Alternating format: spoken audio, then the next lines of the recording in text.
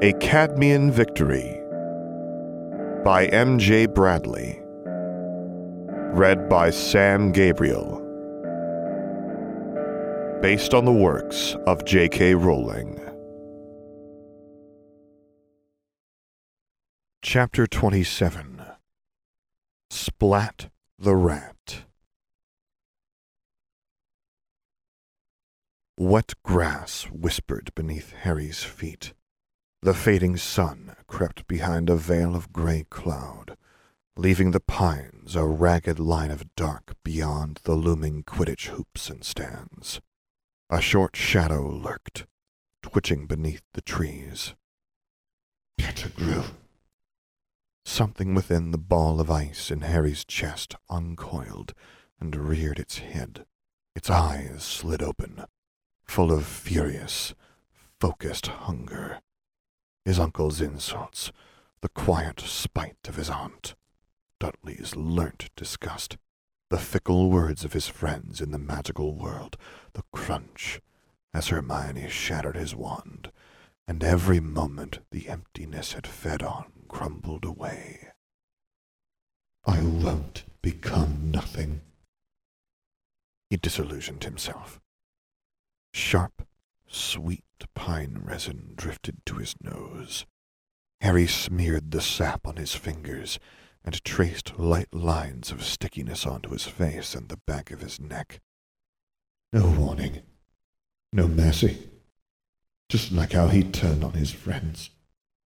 Incarcerus, Harry hissed. Thin, barbed wires snared the rat in a net of steel, cutting into his skin. Hoarfrost coated the metal, lacing it with icy spines. Were you waiting for someone? Harry dispelled his invisibility. Another hapless student to hide with. A trusting friend to betray. Harry. Pettigrew's voice wavered somewhere between relief and fear. I thought you were serious. I'm not. This isn't even vengeance. It's for me. Not for my parents, not for my friends, not to save anyone or anything. A small smile crept onto his lips. Just me. What are you going to do? Wormtail whined, twisting within the wires. Tiny trickles of red marred his pale, dirt-smeared skin. Your parents would never want you to do something cruel, and the wires are tight, Harry. They're hurting. You know something, Peter? Harry forced a bright smile onto his face. Hope flickered in Pettigrew's eyes, and in the eye of Harry's mind, amidst the ice and beneath the razor-sharp gaze, lips curled back from needle-like teeth. I don't think that the dead want anything. They're gone. Nothing. Pettigrew whimpered. Please, Harry, please. Harry let the warmth fade from his smile and the ice creep in. I want something. Would you like to know what it is? Revenge won't bring them back, Harry. If it did, I would have turned the Dark Lord's wand against him the first chance I got. They were 2 of the 5 people that ever cared about me. I was never brilliant like any of them, but they cared for me all the same. I wish more than anything that I'd remembered how to be brave when the Dark Lord found me. He was searching for Sirius. Thought I might know where he was. I wish I'd died then and been remembered as well as I was for 13 years, but I didn't. I wasn't. And I just want to live.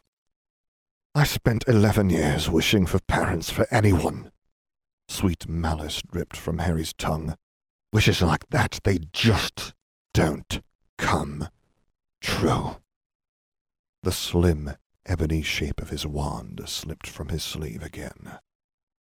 11 1/3 inches of intent. If you kill me, Sirius will never have his name cleared. Take me to the Aurors, to Dumbledore, to Azkaban, but kill me and he'll never be free. Harry paused. No. Sirius didn't try to capture Pettigrew and clear his name. The cold creature coiled tight around his heart. Sirius wanted him dead. He deserves to die. I need him to die. He's already dead to the world. Harry's grip on his wand tightened. He dies. Harry, Pettigrew whispered. Harry, please. A point of bright green light swelled from the tip of Harry's wand as he placed it between Pettigrew's eyes. Do you know what the first two words I remember are? Wormtail shook his head, squirming within the wires. Harry's lips curved into a broad half-smile. Avada Kedavra! A blinding green flash threw sharp shadows of the pine trees across the blank face of Peter Pettigrew. And now it's time to seize my freedom. From Dumbledore, from Riddle, from all the selfish people who expect everything and give nothing back. Harry pictured the last page of Riddle's notes and the two words at the center of the page.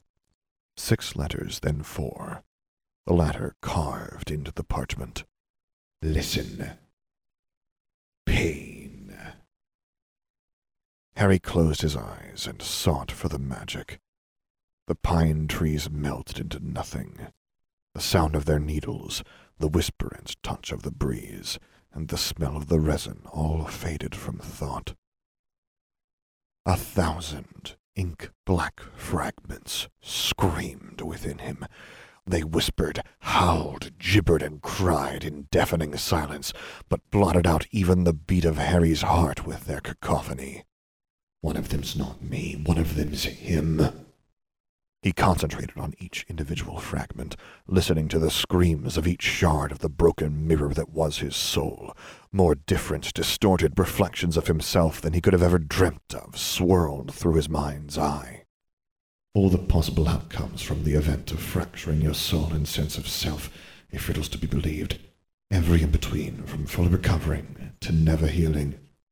Harry sought through them for the boy he'd seen within the diary, or the man he might have become. Countless pairs of green eyes stared back. Doubt trickled into his thoughts, welling up in the pit of his stomach like thick, cold tar. No, it's here. I'll find it.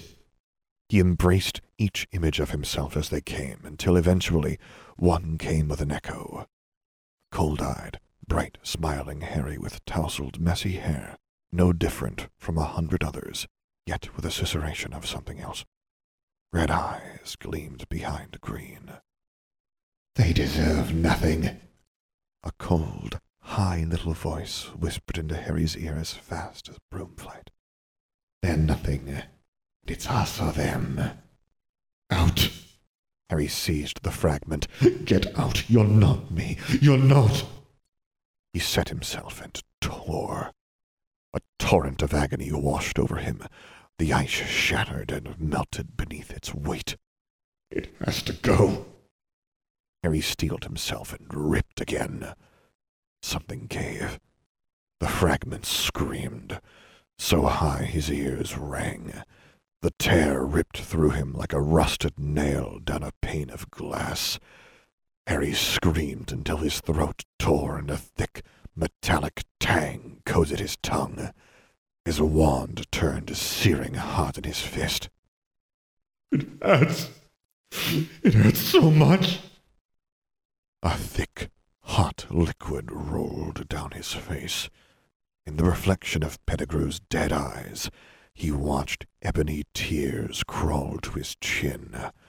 They left trails of dark down his cheek like run mascara, and dripped to the floor, spattering in poisonous hisses, then rising as a thick, swirling black smoke.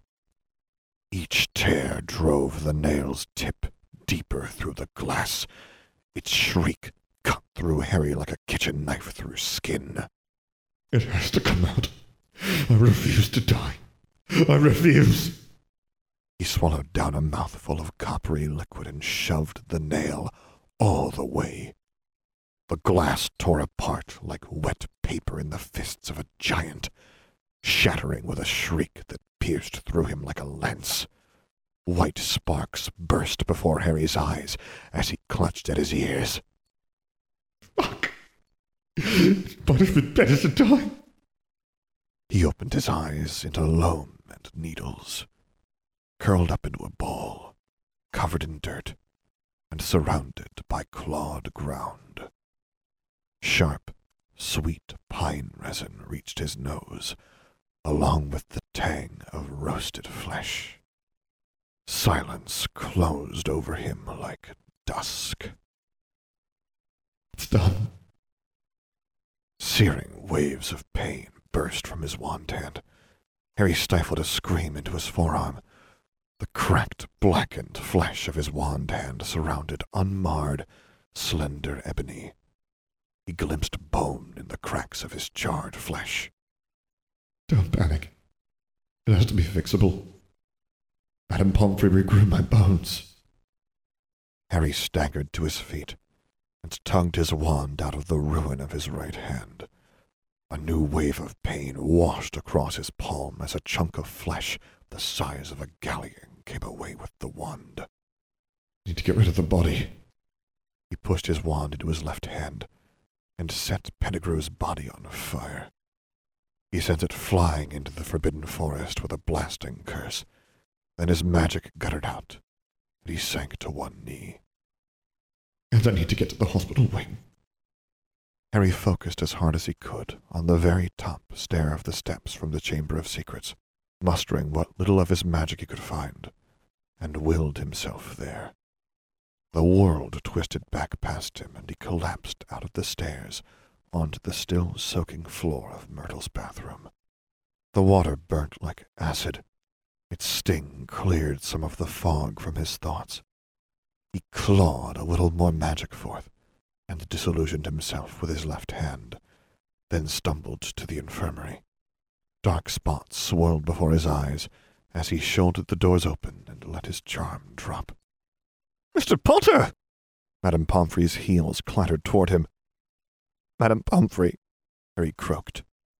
Darkness crept in at the corners of his vision. The world swam. "Drink this!"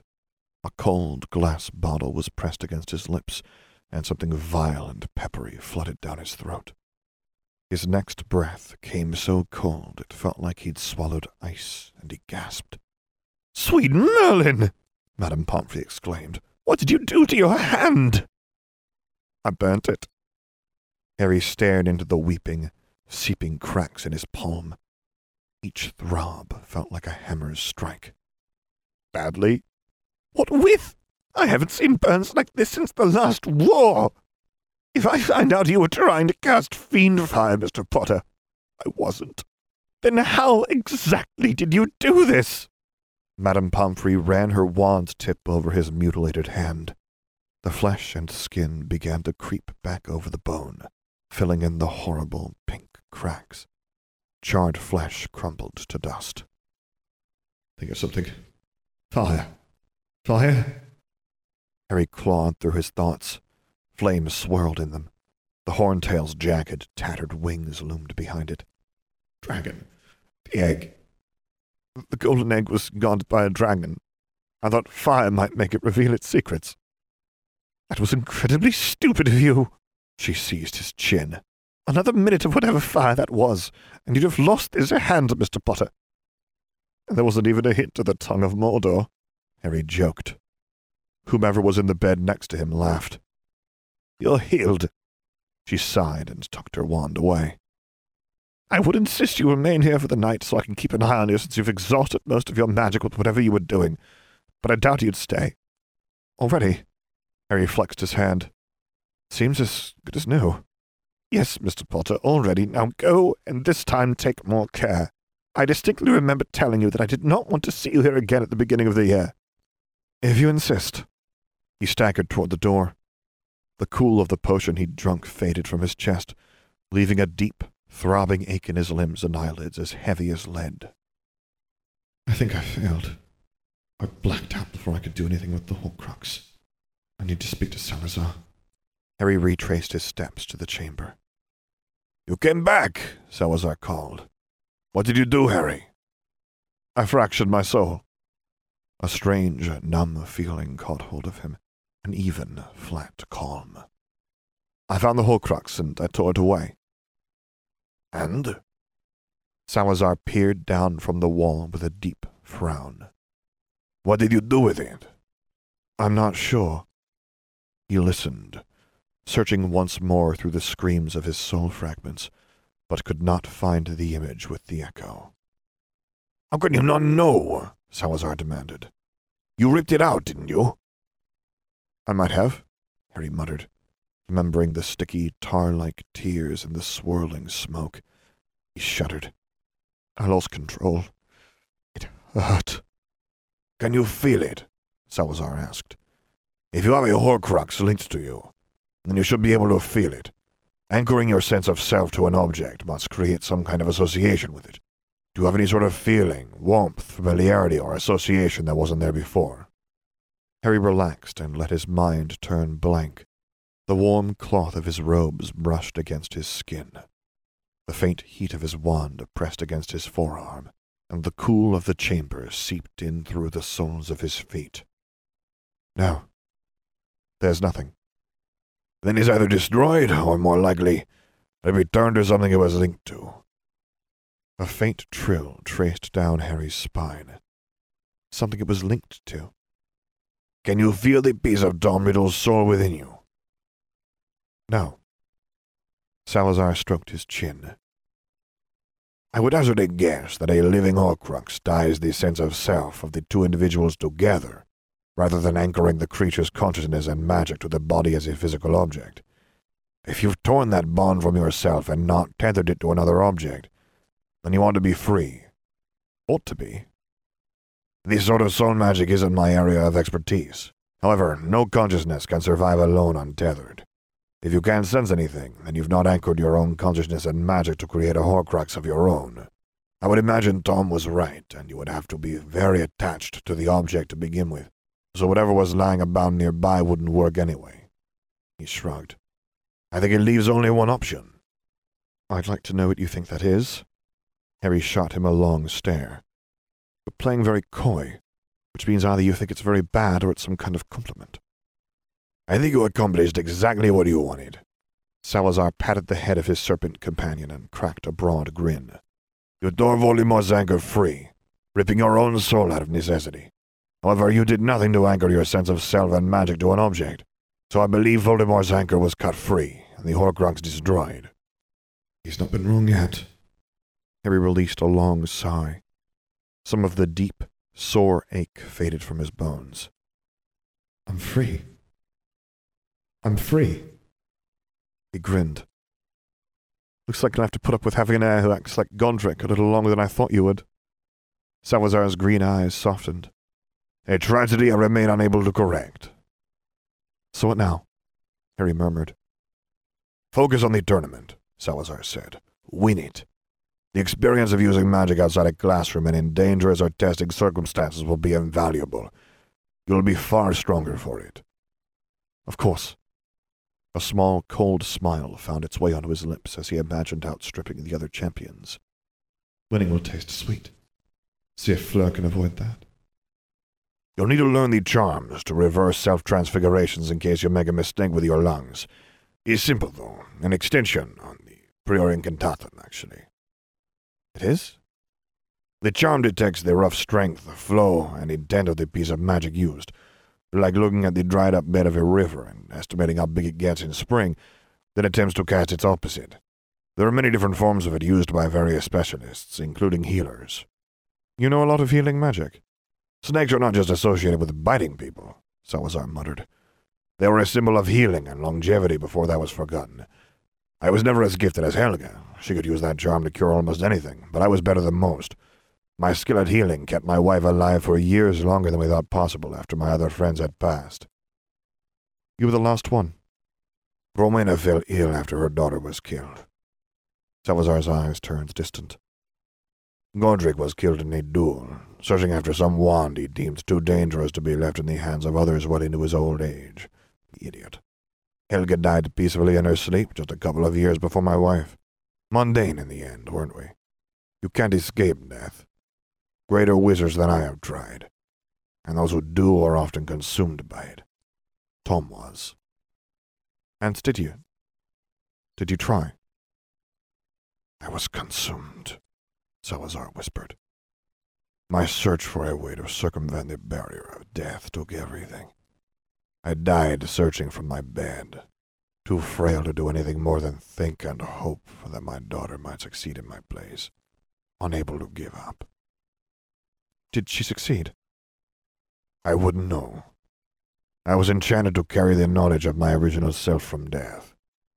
Anything that happened after that point, I've needed to learn from an outside source, you or Tom Riddle. Harry blinked. We were the only ones? He shook his head. But it's been 1,000 years. It only takes our shared blood to open this chamber, but it takes more to want to find it.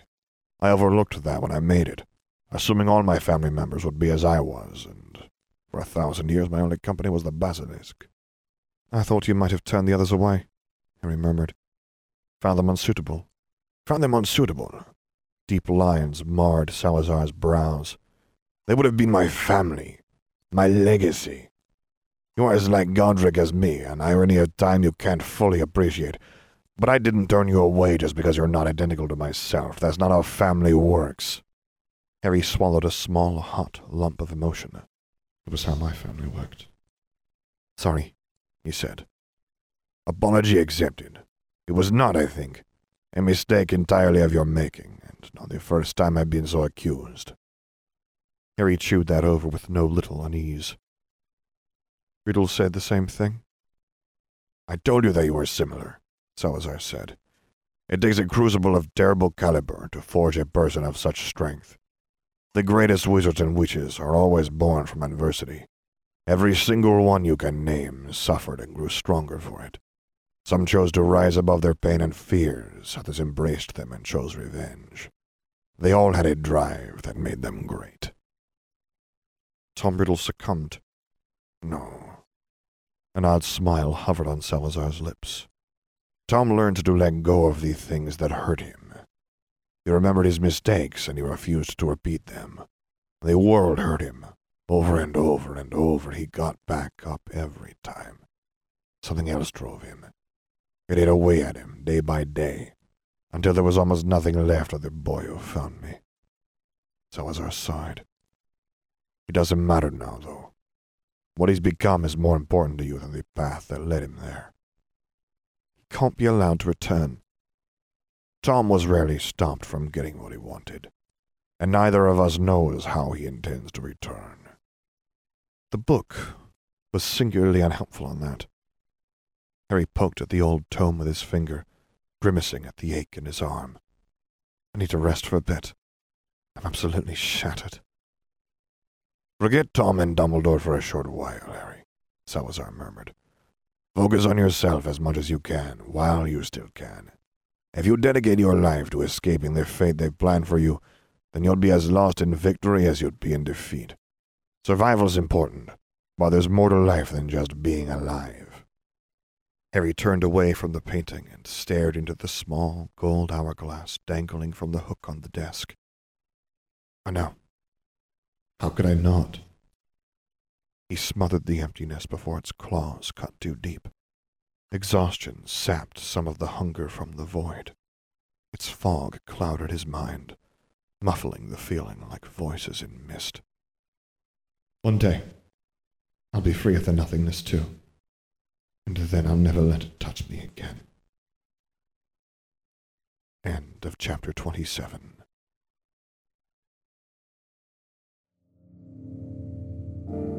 For the text of this and other stories, visit alltheblankcanvas.com, as well as patreon.com/theblankcanvas.